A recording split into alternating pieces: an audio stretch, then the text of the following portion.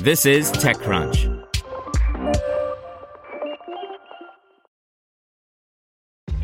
This episode is brought to you by ShipStation.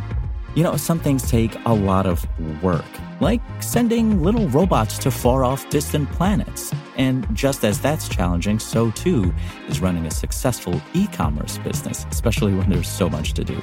So I want to introduce you all to ShipStation. Now, I love using ShipStation because of its easy-to-use dashboard, which makes managing orders and printing labels a breeze and super smooth. Oh, and the customer service is just out of this world.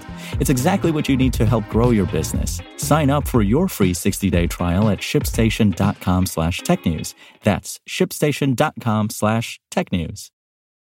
This podcast is supported by Tools and Weapons, the podcast hosted by Microsoft Vice Chair and President Brad Smith. Each episode features insight you won't find anywhere else from the center of the conversation surrounding emerging technologies like AI. Right now in the podcast, you can hear a special episode where Brad Smith lays out Microsoft's vision for a vibrant marketplace driving the new AI economy. To hear more, follow or subscribe to Tools and Weapons with Brad Smith wherever you get your podcasts. This is TechCrunch. Here's your Daily Crunch.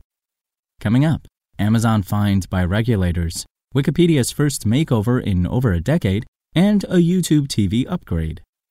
Federal regulators from the Occupational Safety and Health Administration, OSHA, found that 3 Amazon warehouse facilities had violated legislation designed to require employers to provide safe working environments. Investigations found that Amazon workers are at high risk for back injuries and other musculoskeletal disorders, especially in warehouse environments that prioritize speed over safety. Amazon must pay a $60,269 fine for the violations at warehouses in Deltona, Florida, Waukegan, Illinois, and New Windsor, New York. As part of the same investigation, OSHA found in December that 6 Amazon warehouse facilities had failed to record and report worker injuries and illnesses. There are 3 similar ongoing investigations at Amazon facilities in Colorado, Idaho, and New York.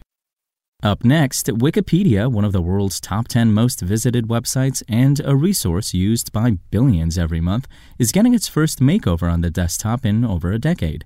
The Wikimedia Foundation, which runs the Wikipedia project, announced the launch of an updated interface aimed at making the site more accessible and easier to use, with additions like improved search, a more prominently located tool for switching between languages, an updated header offering access to commonly used links, an updated table of contents section for Wikipedia articles, and other design changes for a better reading experience.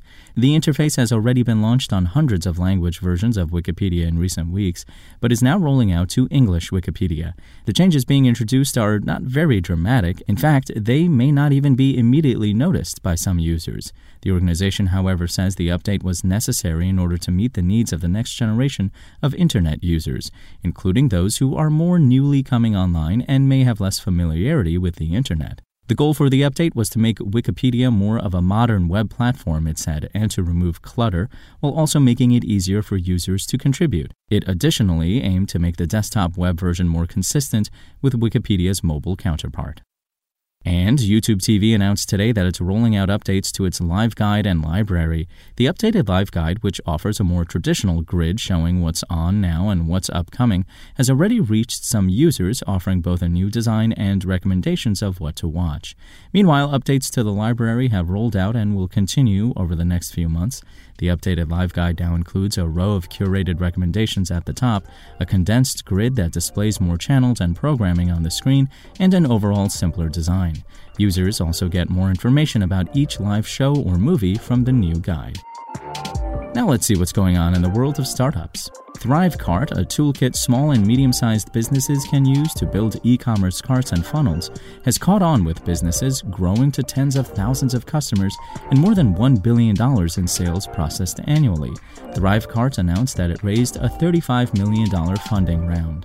And open-source password management platform Bitwarden has made its first known acquisition, snapping up a fledgling Sweden-based startup called Passwordless.dev, which specializes in helping developers integrate passwordless authentication technology into their software.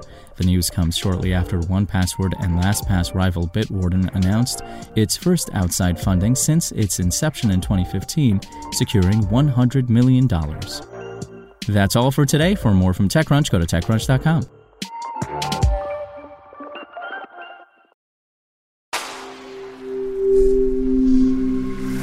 Spoken Layer.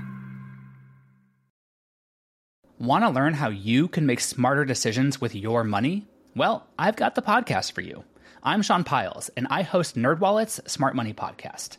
Our show features our team of nerds, personal finance experts in credit cards, banking, investing, and more. And they'll help you make the most of your money while cutting through the clutter and misinformation in today's world of personal finance.